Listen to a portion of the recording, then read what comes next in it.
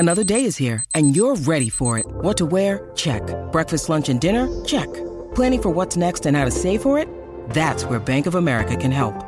For your financial to-dos, Bank of America has experts ready to help get you closer to your goals. Get started at one of our local financial centers or 24/7 in our mobile banking app. Find a location near you at bankofamerica.com/talktous. What would you like the power to do? Mobile banking requires downloading the app and is only available for select devices. Message and data rates may apply. Bank of America N.A., member FDIC. We speak about the passion of rugby league, and you think passion, you think of this man. 211 games for the North Sydney Bears, 17 for Queensland and 3 for Australia. The one and only Billy Moore joins us on the morning program. Good morning, Billy. Matty, how are you, buddy? You well? Yeah, good, thanks, mate. Now, listen, I've set our listeners a challenge this morning because I've got a double pass to the Supercars to give away, and I need the best caller. So I said, look, I'm going to chat with Billy Moore today, so you're going to have to outdo Billy on the best caller front because I reckon you're going I reckon you're going to bring it to the table, big fella. 4 out of 4 for Queensland teams. Give me a take on round 1 of the NRL.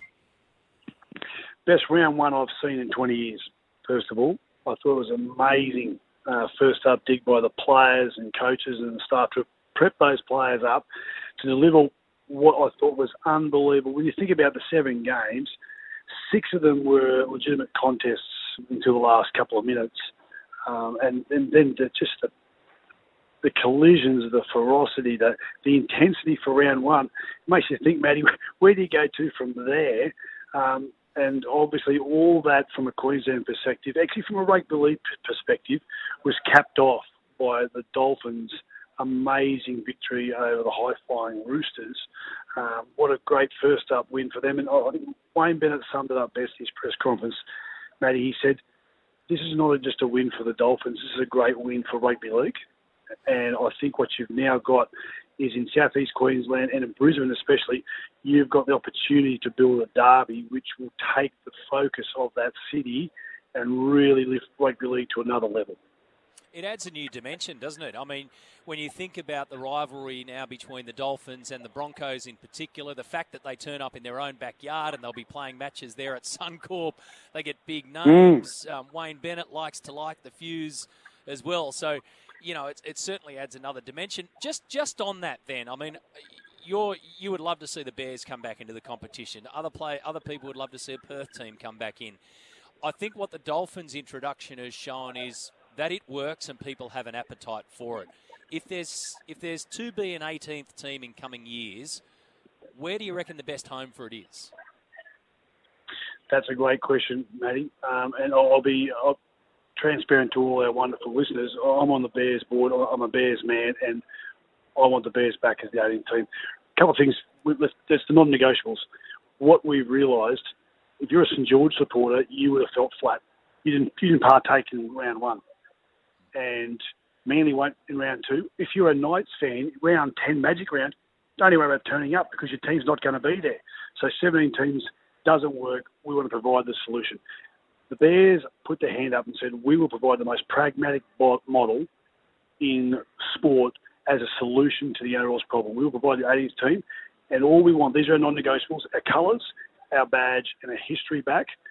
2 games minimum at North Sydney Oval, and we'll go wherever they want us to go. If it's Perth, if it's the Pacific, if it's Port Moresby, we'll go anywhere because our 220,000 fans have waited 24 years, and we're prepared to be pragmatic, realistic, and we'll go wherever we need to go. The other great thing, too, about the Dolphins' performance, Matty, is let me put a line straight through this point. Anyone who says there's not enough talent in the NRL to expand, you are wrong. That is what the Dolphins showed you. It's not about the talent. It's what you do with what you've got. And Wayne Bennett is the magician of making people believe and deliver the result. So there is enough talent. What we need to do is cultivate inside the pipeline and then bring in players from outside and make them believe and work as a unit. And the Dolphins epitomise what you can do off only 13 months, Matty. 13 months they developed a side that rattled the Roosters. So, mate, let me ask you this. If I said to you today, you've got 13 months to get the Bears in order and into the competition, what lessons do you take out of the Dolphins? Because clearly Wayne Bennett has been the key factor in that. Do you go looking for a Bennett-type character, is that the most important thing for you? Given all your non-negotiables, what's the most important thing for you to come out swinging like the Dolphins did?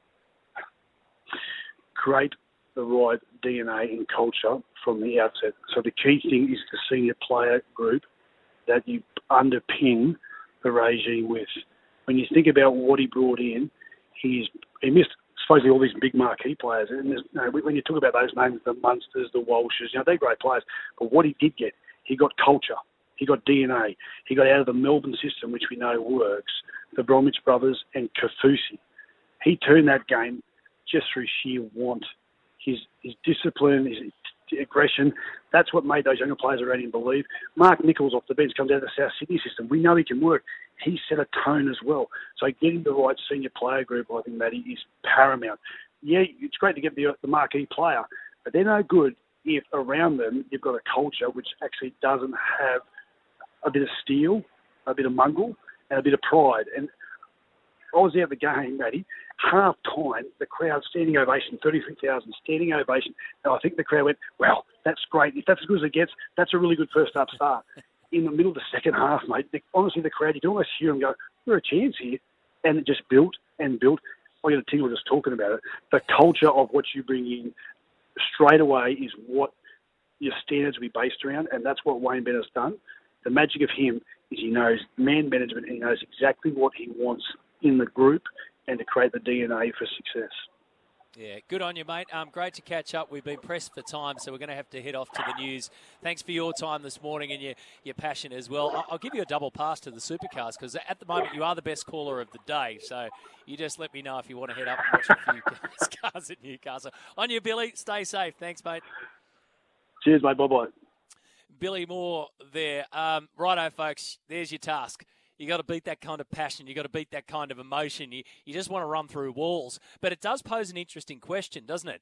If you're sitting around and you're the North Sydney Bears, or you're a team over there in WA, or you're a team in New Zealand, you now believe that you can get it done. We don't know what's going to happen down the track with the Dolphins and what happens when injuries and all that start to play. But they couldn't have started any better.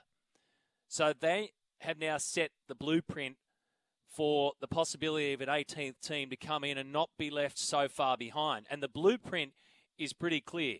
Some foundation players who you know can get the job done. They didn't look like they were playing their first ever game of rugby league, of NRL. They looked like a team who knew exactly what they wanted to do. A foundation coach has been there and done that. And all those non-negotiables, well, that's the stuff you work out in the negotiating room. But, gee, it's an interesting template.